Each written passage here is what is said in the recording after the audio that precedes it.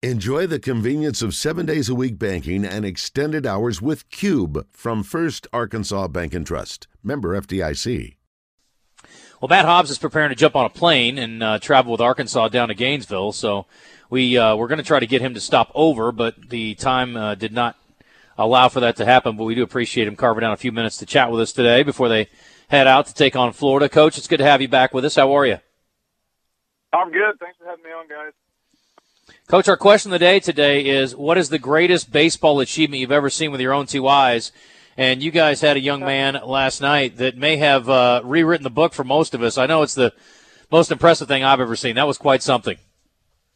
Yeah, by far, me and Coach Van Horn and the rest of the staff were talking about it after the game, and, he's been coaching for an awfully long time, and a lot of us have a lot of experience too, and none of us have ever seen anything like that in person. So I would say that Dylan Leach is the most impressive offensive day I've ever seen. The only other thing I can ever remember reading about the comparison, you remember they used to do the Faces in the Crowd deal or whatever it was, the feature of athletes in Sports Illustrated, back when people read that? There was a young man, he was like a 14-year-old, and he threw a no-hitter and hit 4 home runs in the same game. So that's the only thing I can think of that's even in the ballpark. I don't know. That was pretty amazing last night. We're talking about Division I baseball, and to have that happen, it was just it was crazy. So we need to talk pitching staff too. And again, I mean, look, UCA's got a pretty potent offense. They've had a lot of success in the A-Sun. Your starter last night, kind of a tough night. And he had just come off a good performance in his previous outing. When you're dealing with a young pitcher like that, how do you go about that? Obviously, you're learning very quickly how to deal with success and then some challenges. Yeah, I think that with Miller last night, it was more just we thought he could get us off to a good start and throw strikes. That had been a little bit of an issue the previous week with just throwing it over the plate with one of our other guys. And give them credit, they hit it. He threw it over the plate, they hit it. And we couldn't seem to stop the freight train of their offense in that first inning. And we were able to quiet it down a little bit there with some of our other guys. But in midweek games, from time to time, you're going to pitch some guys that need some experience or need some work or that you're trying to get going. So you might have some uneven results.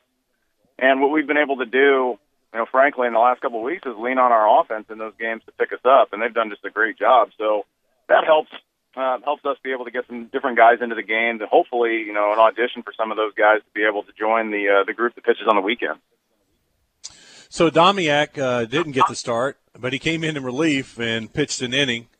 He faced 3 batters and struck out 3 batters. So I don't know if you sent him a message or, what did you see different in him? Aggressive. He was just way more aggressive. And I told Mark right after he came out of the game was if you would have thrown any of the pitches you just threw against Little Rock, you'd have probably thrown 5 innings in that game. So it's just a matter of a guy like Mark I think he's going to ride the wave of confidence, and until he can get to a point where he feels like every time he goes out he's going to be good, no matter the circumstances, starting, relieving, coming in a big spot, clean inning, whatever, he'll be a little uneven. But I think yesterday was a big step for him because, quite frankly, he should be a guy that starts for us in the midweek or is a leverage arm in the weekend if you just look at the stuff. I mean, he's throwing his slider 91 miles an hour last night. And his fastball, I think, up to 97, 98. So he's got plenty of stuff. It's just a matter of getting him to be able to compete in the zone with it. So he's growing and he's getting better, and, he's still a young pitcher for as much as he's been with us for a couple of years, but he's still a pretty inexperienced guy. We just hope that, yesterday he can springboard himself forward to be able to help us on the weekend. Coach, I've also heard about Nick Griffin and heard a lot of good things about him, and he came in last night and gave you a really good inning. He was still, I think the radar or the scoreboard said 97 one time. I was impressed with him. What can you see out of Nick in the future? He's the missing piece, man. The missing piece in the bullpen. He gives us a left-handed option that can strike you out and can be tough on lefties and can be tough on righties too, frankly. He's kind of the guy that we've been trying to get going all year, and he's been uneven. But he'll show you flashes like he showed you last night where it's, 93 to 97 with a really good breaking ball. And he's left-handed, and it's tough to hit off of him. He's got some deception in his delivery, and he comes from he pitches with some pretty extreme angle. So if we can get him going and we can really get him on track, hopefully he gets out there against Florida and does the same thing he did against the Bears last night. So I feel like he's the guy we got to have. So we got to keep on giving him opportunities, and he's got to keep on pitching well. Razorback Baseball pitching coach Matt Hobbs joining us on the Brandon Moving and Storage Hotline. Headed to Florida today for a 3-game set, which starts tomorrow.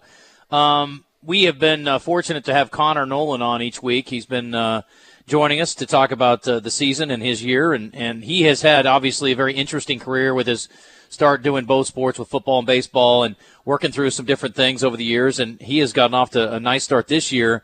How would you sort of kind of encapsulate his career so far, and then also the growth that's gotten to this point where he's your Friday starter, or Thursday starter in this case? I think just the way that you did, but there has been some ups and downs and some highs and lows. I mean, you're talking about a guy that pitched in Omaha as a freshman as a starter, and I think got to be the only guy in the country that year that started a football game and a baseball game in the same season. And, an incredibly talented kid that has had some uneven results, especially last season. He just couldn't seem to get it on track, whether it was struggling early and then getting nicked up a little bit and missing about 5 or 6 weeks and then trying to come back and probably coming back a little too quick, and just never being able to really get his feet underneath him. If you look back to the COVID year in 2020, he was on his way to being a pretty good guy for us then, and he was our Friday guy going into that season and pitched well in his first 3 starts, or I guess first would have been 4. And this year he he took the summer and really got himself in shape. He didn't go out and play. He stayed in Fayetteville, got himself in unbelievable shape, and prepared himself to be able to handle this workload. So I'm proud of Connor. He's done a great job, and it being such a long path to get to where he is, I think most people would have wanted that to happen his sophomore year, us included.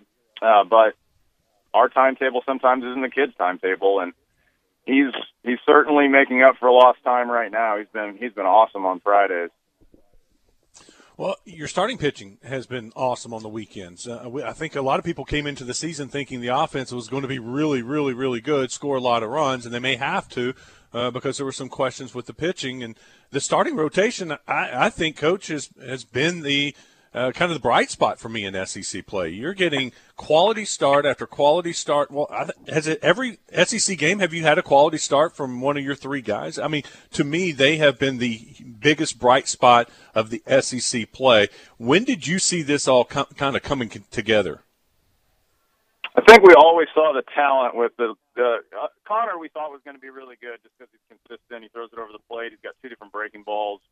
We were pretty excited about what he was going to be. I didn't know which day he was going to throw on. And then the other 2 with Hagan and Jax, you watch those guys in the fall, and it's like, Hagan's low slot left-handed 92 to 96 with a good enough breaking ball and a good changeup. And Jackson's up to 99, 100 in the fall. And so you get excited about those things, and then you're just kind of waiting for the consistency to show up. And when Hagan came back, he was really good right away. First outings that he came back in January, February, is really good. And Jackson was uneven. It was like, it's up and down and up and down. And then, all of a sudden, the season starts. He goes, I think 5 in his first outing, maybe 6 in that first weekend. And then he just takes off. It's just one of those kids that, he just needs to pitch a lot. And he didn't get to do that last year. And some of that, unfortunately for Jackson, was because Kevin was so good that he took a lot of those innings. So Jackson just didn't get as much developmental time as a freshman as we may have liked. But I think that we saw this from all 3 of them really in week 2, where they go on the road and Hagan struggles, but the other 2 guys really pick him up. And then the following weekends, you just start to see a lot of really consistent outings from those guys. And I think only like 2 of the starts for all 3 of them have gone under 5 innings. Coach, I watch a lot during the weekends, and they keep talking about Brady Tigert being a starter one day for the University of Arkansas. Is that the case? Do you see him as a starter one day, the way he pitches? Oh, yeah, definitely.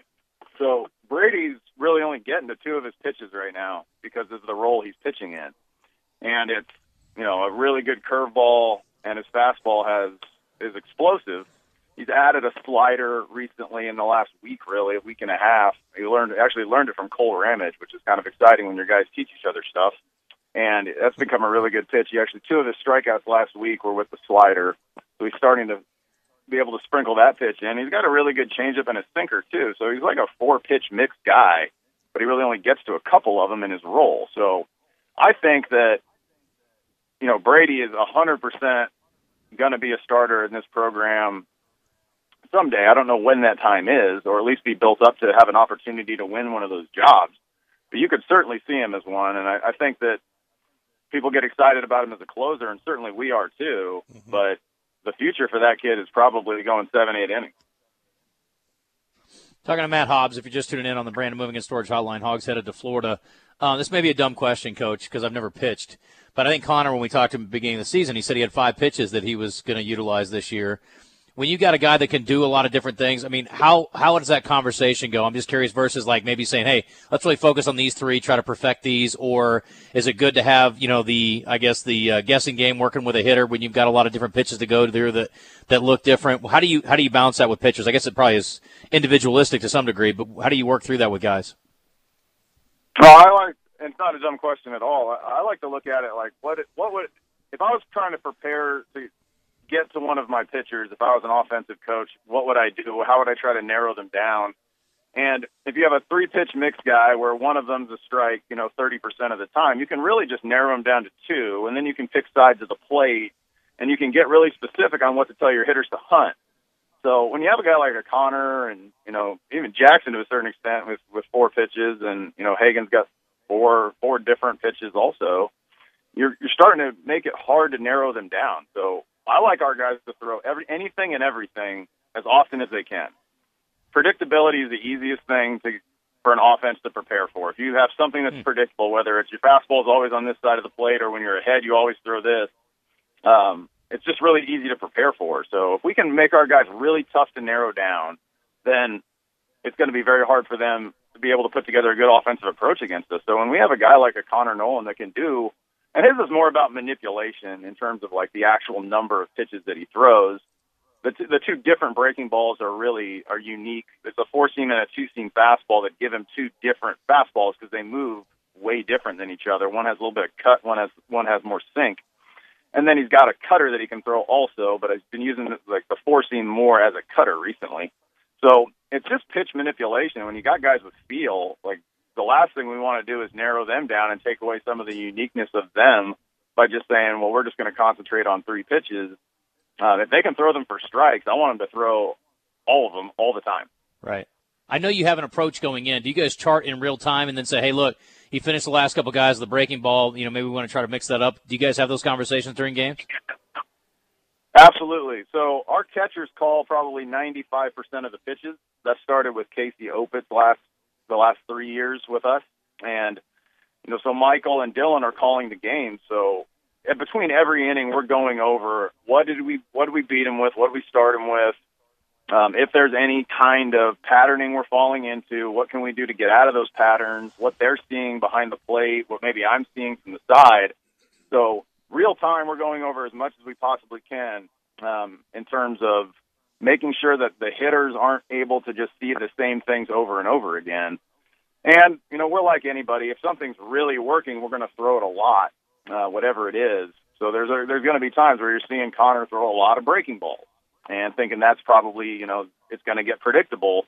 But if we're manipulating that pitch or he's manipulating that pitch and he's taking a little off, adding a little, if you look at the velocities that he throws that thing with, he'll throw it between 79 and 85. So he's able to do a lot of different things with his breaking balls. So even though they're breaking balls, they're different breaking balls, if that makes any sense. I don't know if it does. Yeah. But the way that, we try to talk to our catchers is more about if we're getting into any kind of sequencing patterns, we'll do a pretty deep dive as the game's going on to try to make sure that we're being as multiple as possible with our attack for every one of these hitters and giving our catchers information. Because in the heat of the battle, they're not always thinking 100% clearly, and that's where we have to step in as coaches. We're talking with Razorbacks pitching coach Matt Hobbs. Coach, do you specialize in teaching a certain pitch? Is there one pitch you like better than another? I wish I could specialize in teaching people Brady Tiger's curveball or Kevin Kopps's cutter.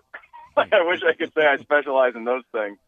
I don't think I specialize. No, not really. Like, we're going to do everything we can with all of our guys and have them look into how unique they can be with their pitches and their mix, and then we'll try to sharpen up their stuff. But I don't think there's one pitch that I would say I'm a specialist in at all. Have you had people, other pitching coaches, call you? Hey, can you tell us about Kevin Kopp's pitch? Can you teach me how to teach that? Oh yeah. That was a very popular conversation last summer on the road recruiting, and this fall is, how did he throw it? What did he do? You get the same thing with Brady's curveball. Like, what's he doing? How's he gripping it? How does he throw it? So, I wish I could take a lot of credit for these two guys having just unbelievable breaking stuff, but that's really something that those guys have spent a lot of time working on, honing their craft and making it important. And it gets better because they want it to get better, not because of any magic pixie dust I'm spreading on them. Coach, last thing we'll let you go and get on your flight. We've been talking about arms. Let's talk about the arms race quickly. I haven't had a chance to tour the new facility, but we were adjacent to it last night. What's that meant for your guys as far as preparation, and what do you think that'll do for you guys long term, both in preparation and also recruiting? Oh man, it helps out an incredible amount. With the preparation is the thing that I see every single day is how our guys are able to utilize the facility, and how not only is it high tech and state of the art, but it's just really convenient for them. They've got their nutrition center attached to their weight room, which is attached to the pitching development center. So it's also attached to the training room and their locker room. Everything's right there for them. So from a training perspective, it really gives them an opportunity to maximize their time when they're with us. So they're not having to do their pitching work in one space and then, go across the field to do their stuff in another space when we're doing our team stuff, and then go to a different facility for the weight room and then have to go up on campus for the training room. It's just all right there for our guys. So from a training perspective, it's unbelievable. And then the recruiting part is when you walk through that building, it just blows you away with how nice everything is. And again, how this is just state-of-the-art stuff that's in this building. And, I think that obviously the generous donations of the Hunt family and others have led us to be able to train in a facility like this and be able to recruit to a facility like this. But, the fan base and the things that they've done over the years to make it possible by filling up the stadium and making it make sense to build a building like that is just so incredible. So whenever you have, generous donations of people and having an unbelievable fan base that supports come, rain or shine, supports us, and then it just gives us a real good opportunity to get our players better. And I think that's what the players feel when they walk in there. Is it's time to get better when they walk into that building, and it's a really good place to go to work every day, for sure. Coach, Death, Taxes, and Razorback Series wins in SEC play. Things we can count on. Good luck getting another one down at Florida this weekend. So. We appreciate the time. Yeah, safe travels. Hey, thank you guys very much. Greatly appreciate it. Take care. Thank you, Coach. All right, Matt Hobbs. Future head coach, Matt Hobbs. I mean, how impressive is that? Every time we have him on, I'm just like, this dude's awesome. Yeah. He's so insightful. Lucky stars that you get him another year. He doesn't tell me my dumb questions are dumb. I love him. That's awesome.